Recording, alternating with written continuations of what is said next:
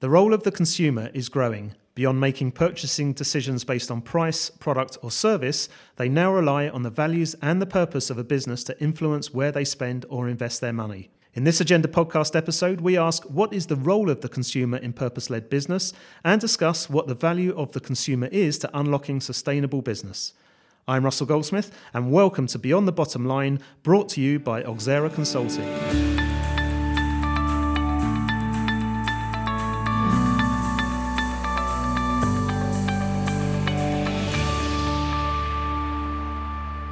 We're recording today's show at Auxerra's office in Paris, and joining me around the table is a name familiar to regular listeners, Luis Correa da Silva, a partner at Auxerra focusing on business sustainability. With Luis is Helen Jenkins, Auxerra's managing partner and a respected expert in competition and litigation. And finally, we have Pascal Deschamps, a partner and head of Auxerra's operations in France with extensive experience as a competition economist. Now, very quickly, for any first-time listeners, in this podcast series, we're taking a close look at the driving pressure to fundamentally change the purpose of business and focusing on how people's expectations from business are rapidly evolving. In the last episode, we asked if investors hold the key to changing the purpose of business and discover that ultimately it is the consumers that influence where and how investments are made. Luis, I'd like to come to you first. You've spoken in the past about the 5 capital framework. Can you explain how and where the consumer fits into that? So as we talked about in previous podcasts, there's a pressure on businesses to look into the ways their decisions, the way they go about establishing priorities in investment, in pricing, how they deal with consumers, that they need to take into consideration various forms of capital. There is what they do, how it impacts on their employees, what they do, how it impacts on the natural resources that they use in the process of producing whatever they produce or the services they sell, the impact they have on local communities, the impact they have on suppliers.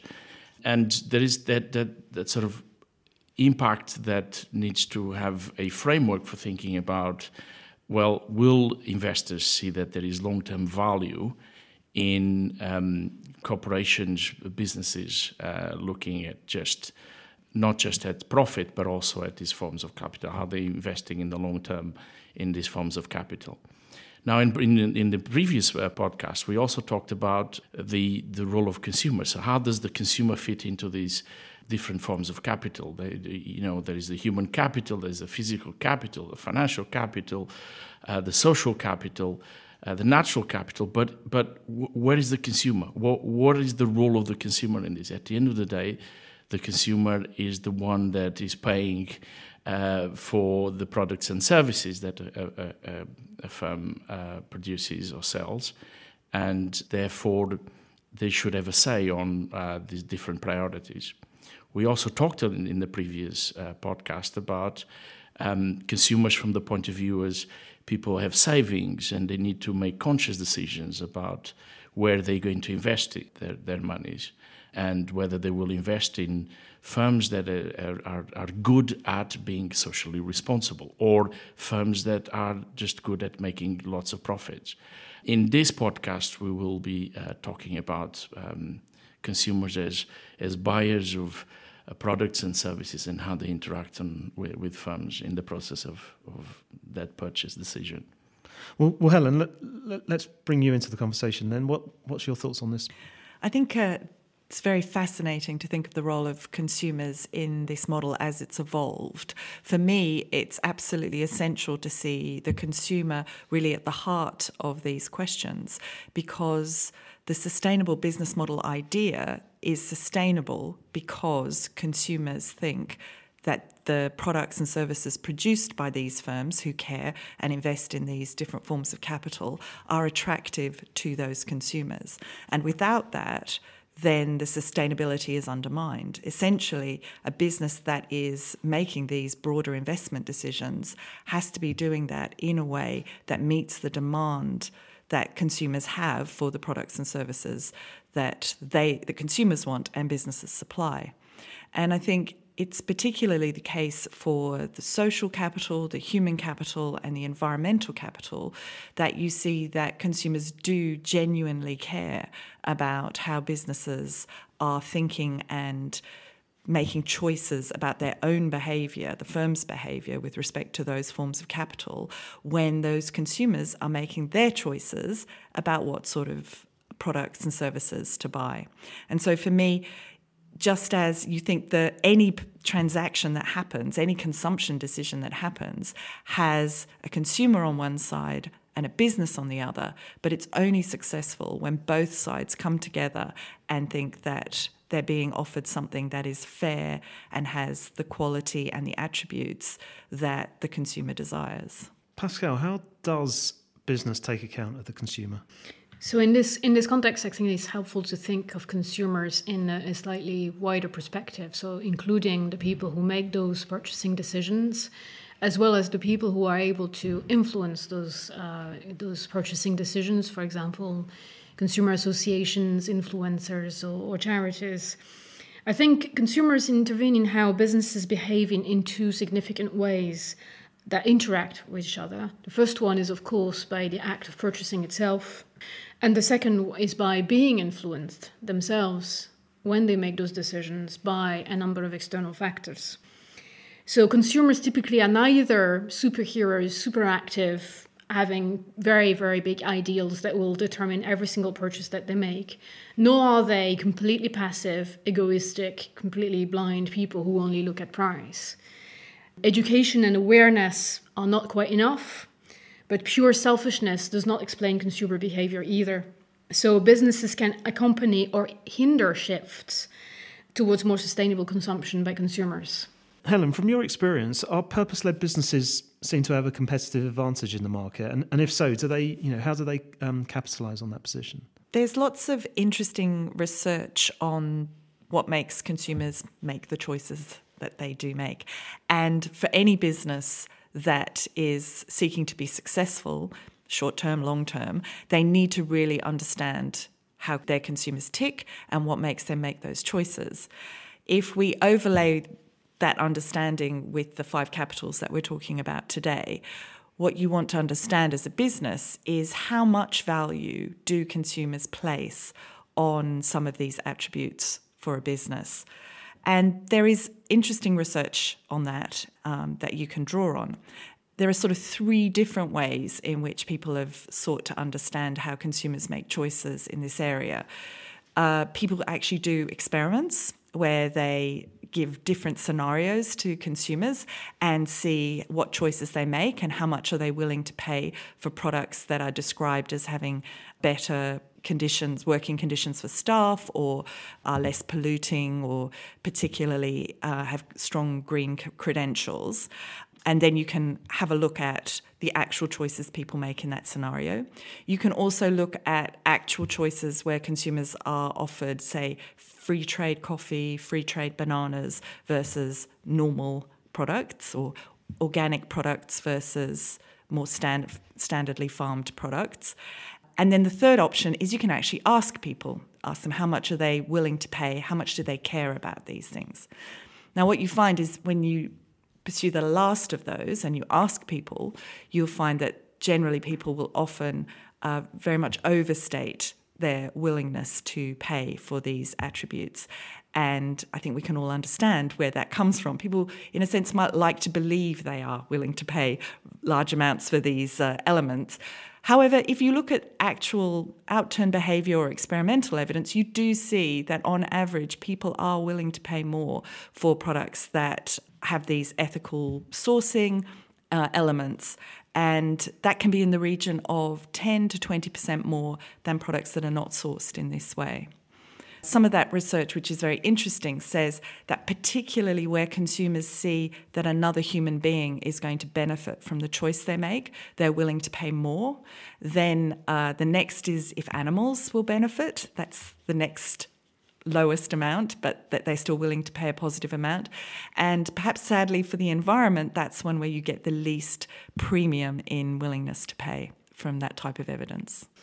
I think what's interesting from what you're saying, Helen, is that it's very consistent with the 5 drivers of consumer choices that have been identified in the literature.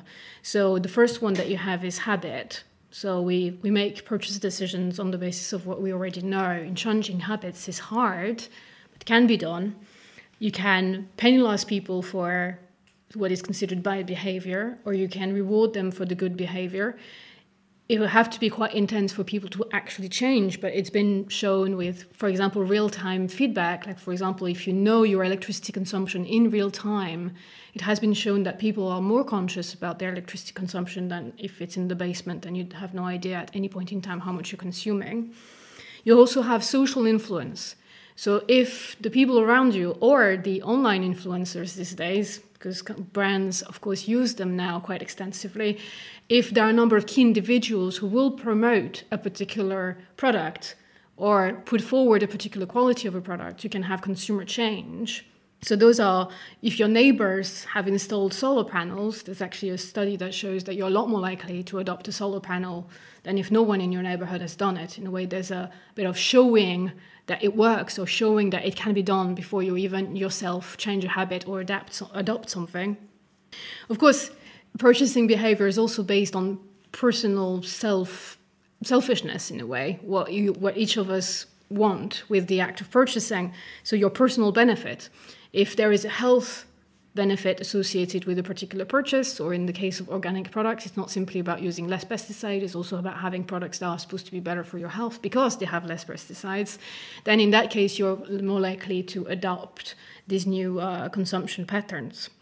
Also, and that goes to your point about people saying they'd like to and not necessarily showing that they do it in practice, or sometimes they do, is that self-consistency. So if they have the possibility of being consistent between their beliefs and their purchasing act, they will do it. So firms making it easier and providing more information to consumers that will help them make a purchasing act that will be more consistent with their beliefs are a lot more likely to be successful. So, for example, there's the hotels that have, typically probably most of you have already experienced that, where they say, can you please not put the towels, we will not change them every day unless you ask us to. What studies have shown is that guests are willing to make the effort most of the time unless they see the firm or the hotel firm as not doing their share.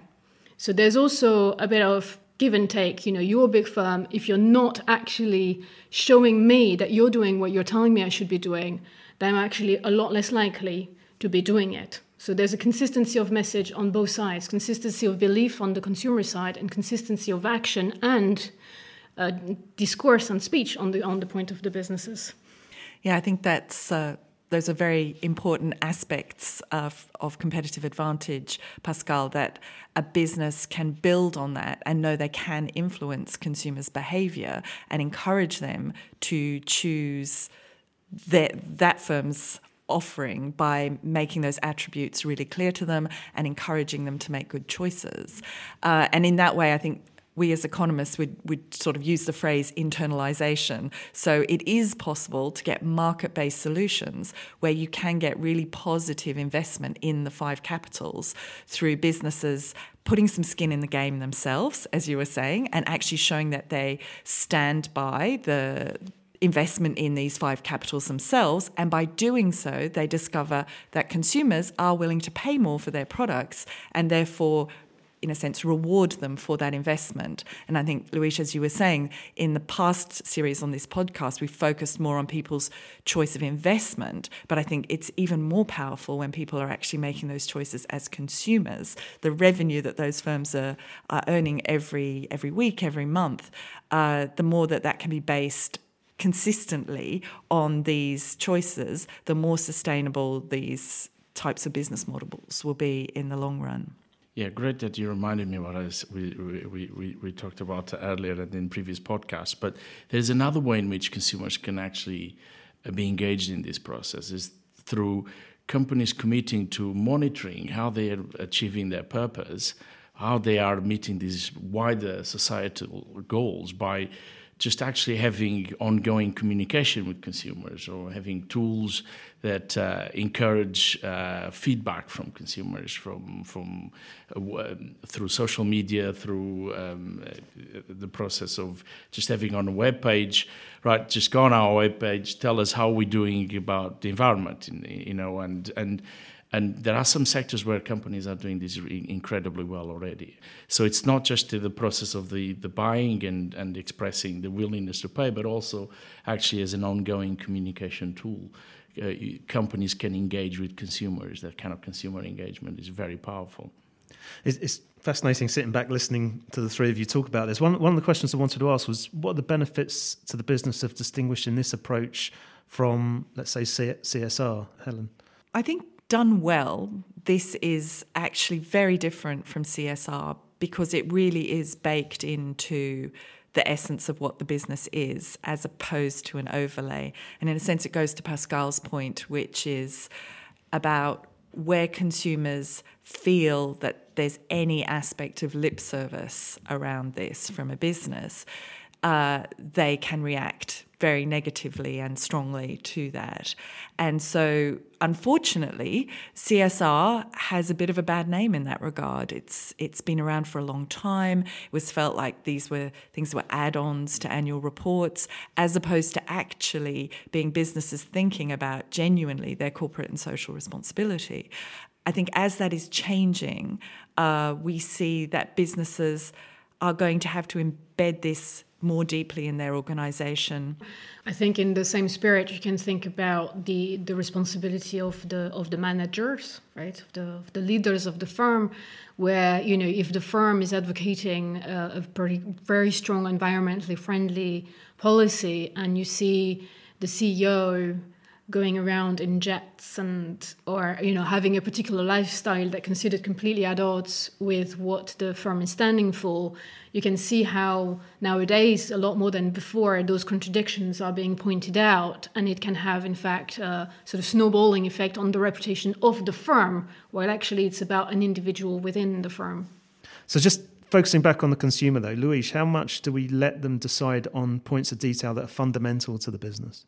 Well, I would be interested in what Helen and Pascal have to say about this. It's not an easy question at all. You think about, how much should firms invest on maintaining the resources around them, and how much should they invest on developing their human capital? How much should they be looking at affordability, vulnerability questions in the local communities?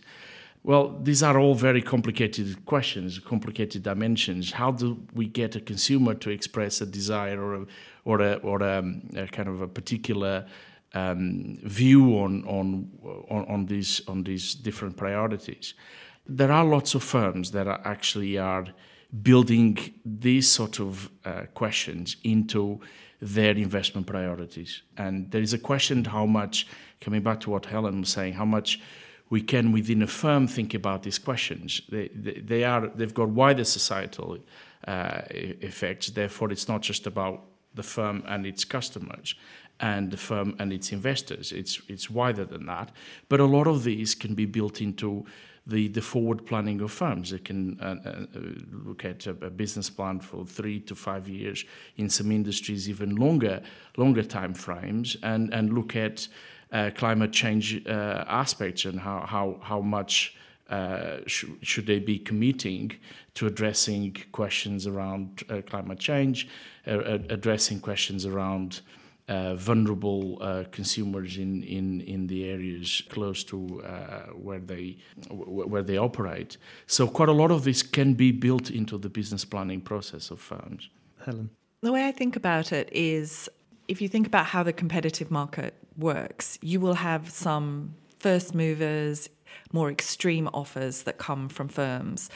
For example, if we think about the attractiveness of vegan diets, which has grown substantially in the last few years, mostly driven through the climate change agenda.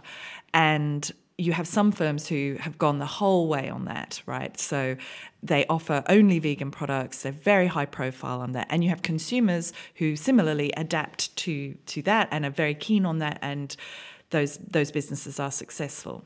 However, I think if you look across the product ranges of almost every firm now, you will see much more attention to vegan products, vegan choices. Most restaurants, most supermarkets have increased their range, even though they will obviously offer meat, dairy, other products as well. that is sort of the benefit that comes from a competitive environment where you don't have to have everybody behaving in the same way, but consumers, by responding to those choices, by pushing those demands out there, actually influence the offers throughout the whole market in some way or another. And I think the science on it says that if everybody reduced their meat consumption, not to zero, as a vegan adopter would, but maybe to 10% or 20% reduction in their average, we will have a really significant effect on climate change and emissions.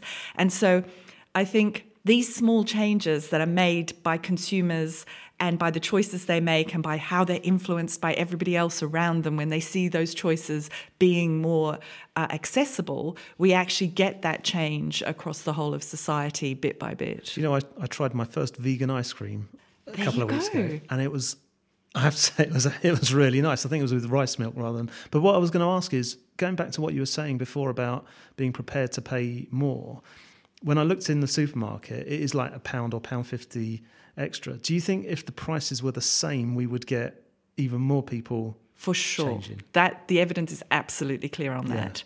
If you don't have the price differential, then you will have more switching towards those products. And actually, as I think you see now with what was green energy, so wind power, which was subsidised and supported substantially across Europe and particularly in the UK for many years, it is now getting to the point where it is the same cost as fossil fuel-led electricity production. So I think over time, as you see these options becoming more mainstream, then the costs will fall and we will probably see even more uptake over time. Okay, we've talked about regulators in a previous episode. How do regulators think about the consumer, Luis?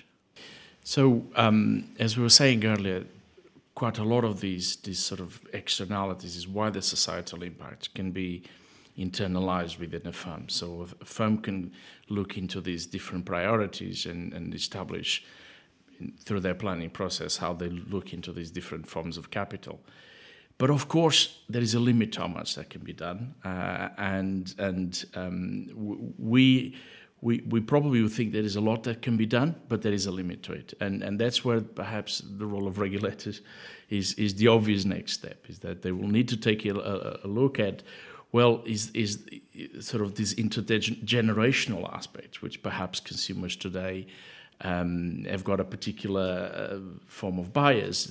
There are some big intergenerational issues associated with climate change, associated with investment in capacity, with use of personal data, etc. All these bigger questions. You will need the role of a regulator to actually just sort of, are we really thinking about all consumers, today's and future consumers? So it's inevitable that as we look at these societal impacts, that perhaps there is a bit of a scope creep for regulators. The natural thing is to just have more regulation. I think one of the roles of regulators as well is to intervene to kickstart some of the change, because and we know that some of the issues we've been discussing are becoming more and more urgent that we tackle at the overall society level, and sometimes just relying on consumer change, some even influenced benevolently by firms, may not be quick enough.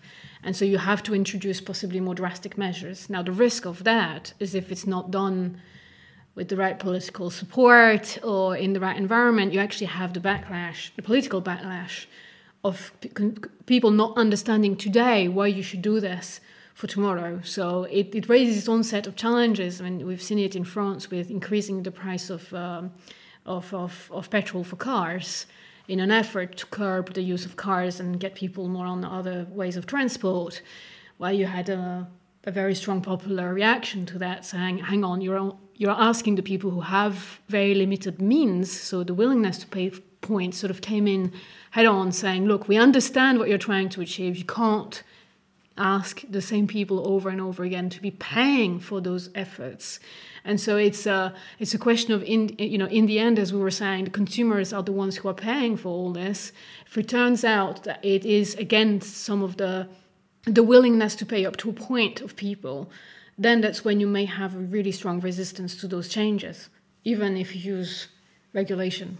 Yes, I think the point you made earlier, Russ, that when we're talking about prices coming down for products that have good social attributes, making them more desirable, it is a very common tool, as Pascal mentions, to increase the price of products that have negative social attributes, but then you hit this challenge that can be very unpopular.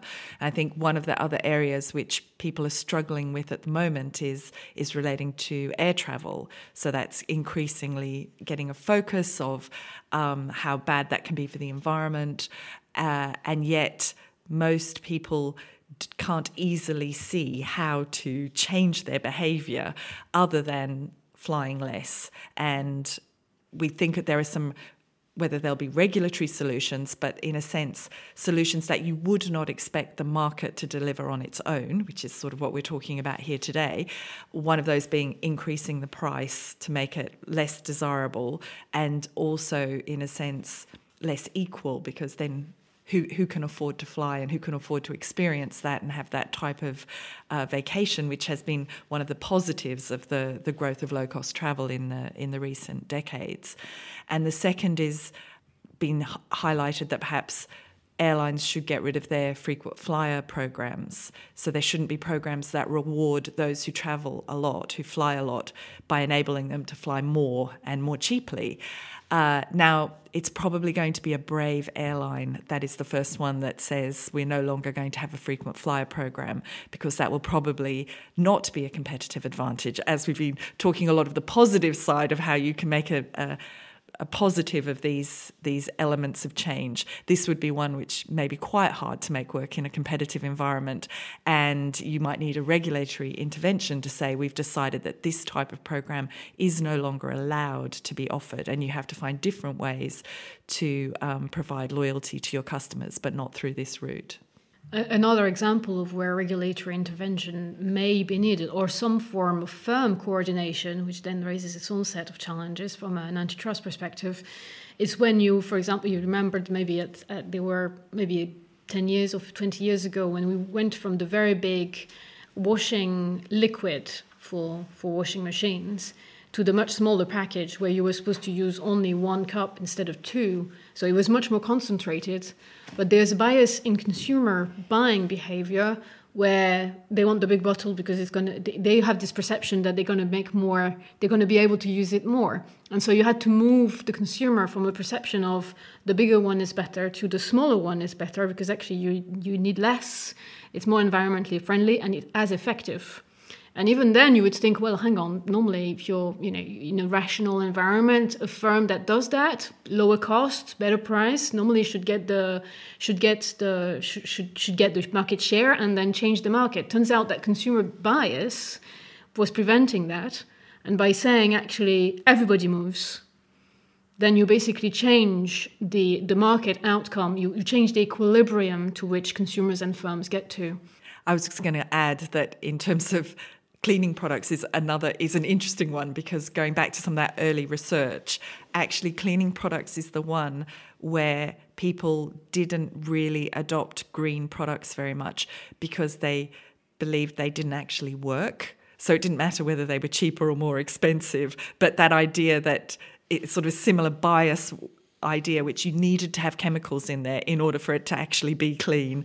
And it's a long time of trying to get change in consumer understanding of that in order to move away from those types of products. Helen, just picking up on your cost of airfare going up, does that not get to the case though where, and this is just a personal view, but you then see, for example, these Hollywood superstars telling us what we should and shouldn't be doing with our travels, and cutting down our air travel or whatever, as they then jet off on their first class or private jets. So it gets to the point where it's okay if you can afford it, and I can offset that with a few, planting a few trees somewhere. But if you can't afford it, well, you shouldn't be travelling anyway. So does that then not have a negative message. Absolutely. And I think that, again, the necessity that individuals believe that those who are informing them are themselves not hypocritical about their choices. I think that's absolutely essential. And I think, as Pascal mentioned earlier, in a world of social media, nobody gets away with anything these days, right? And so you really have to be consistent on these things. And yes, that's why I find air travel so interesting, because there is no very easy way or as yet, we have not come up with a way to continue to make that consumption choice and not have the environmental harm. So you go to offset as the only real option, but even that is not yet really at a state where people feel it's very trustworthy as a way to offset the environmental damage. I was reading an analysis of Greta's trip on her yacht, which was all, obviously the message is so true and important, but then when you look at flying out a crew to then bring it back, and obviously the cost of building it and everything like that, and the impact. That's right, the hidden carbon. Yeah, and this is the issue, like you say, with social media, that people will start analysing everything that you do. Sorry, Luis. Yes, I was just going to say that this is why it is so different from the CSR that you asked the question earlier. Yeah. What is happening now is that actually companies and countries are thinking about how the corporate governance code can not just mention this purpose to wider kind of forms of capital, but also how to embed that within the corporations, how to monitor that they are indeed making those right decisions, making those right investments and looking at the impact they have on other aspects of society. And then reflecting that on the remuneration of managers. You talked about that earlier. So if managers are not delivering on those wider purposes, that they will be affected in their remuneration. And through social media, you can actually have a consumer engagement and a popular kind of, consumers, everyone can actually engage actively with firms that are they really doing what they say they are doing? So kind of just going back to the topic here around the consumer, through social media, the consumer role will be even more important in the future, and why those indicators of CSR in the future, they will be very powerful in the way firms will look at these issues. Well, actually, that's a nice way to finish this off in terms of looking at the future. So you've led me perfectly into my final question there, Luis. Pascal, what do you think it could look like in the future in terms of the role of the consumer? Well, I think it's already been a journey. In particular, I mean, we were talking about development of social media. I think there's also a generational aspect of the younger generations, millennials and others, that are demanding more and more accountability on the part of firms. So it goes towards CSR is enough, or how do you ensure you're credible in your commitments as firms, and the consumers are looking towards making firms accountable for that.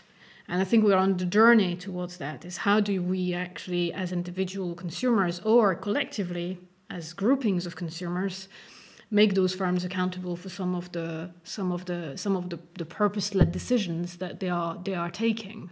And Helen? Yeah, I think we have plenty of reasons to be hopeful for the future, and seeing how businesses understanding the power for their own business model of paying attention to the 5 capitals, to emphasising that, being transparent with consumers. And as we discussed earlier, I think as more and more businesses change their offerings, change consumers' behaviour, make things more mainstream, and I agree with Pascal, the younger generation are much more clued in to these questions, asking the questions, making these choices on these criteria, that as they become wealthier, as they age and are in their middle age, I think you can expect that to have this broad effect across the whole market. And I think a lot can be done with changing almost the background. You don't need everyone to always be doing everything exactly correctly, but you can make a very big impact by having everyone change to some extent.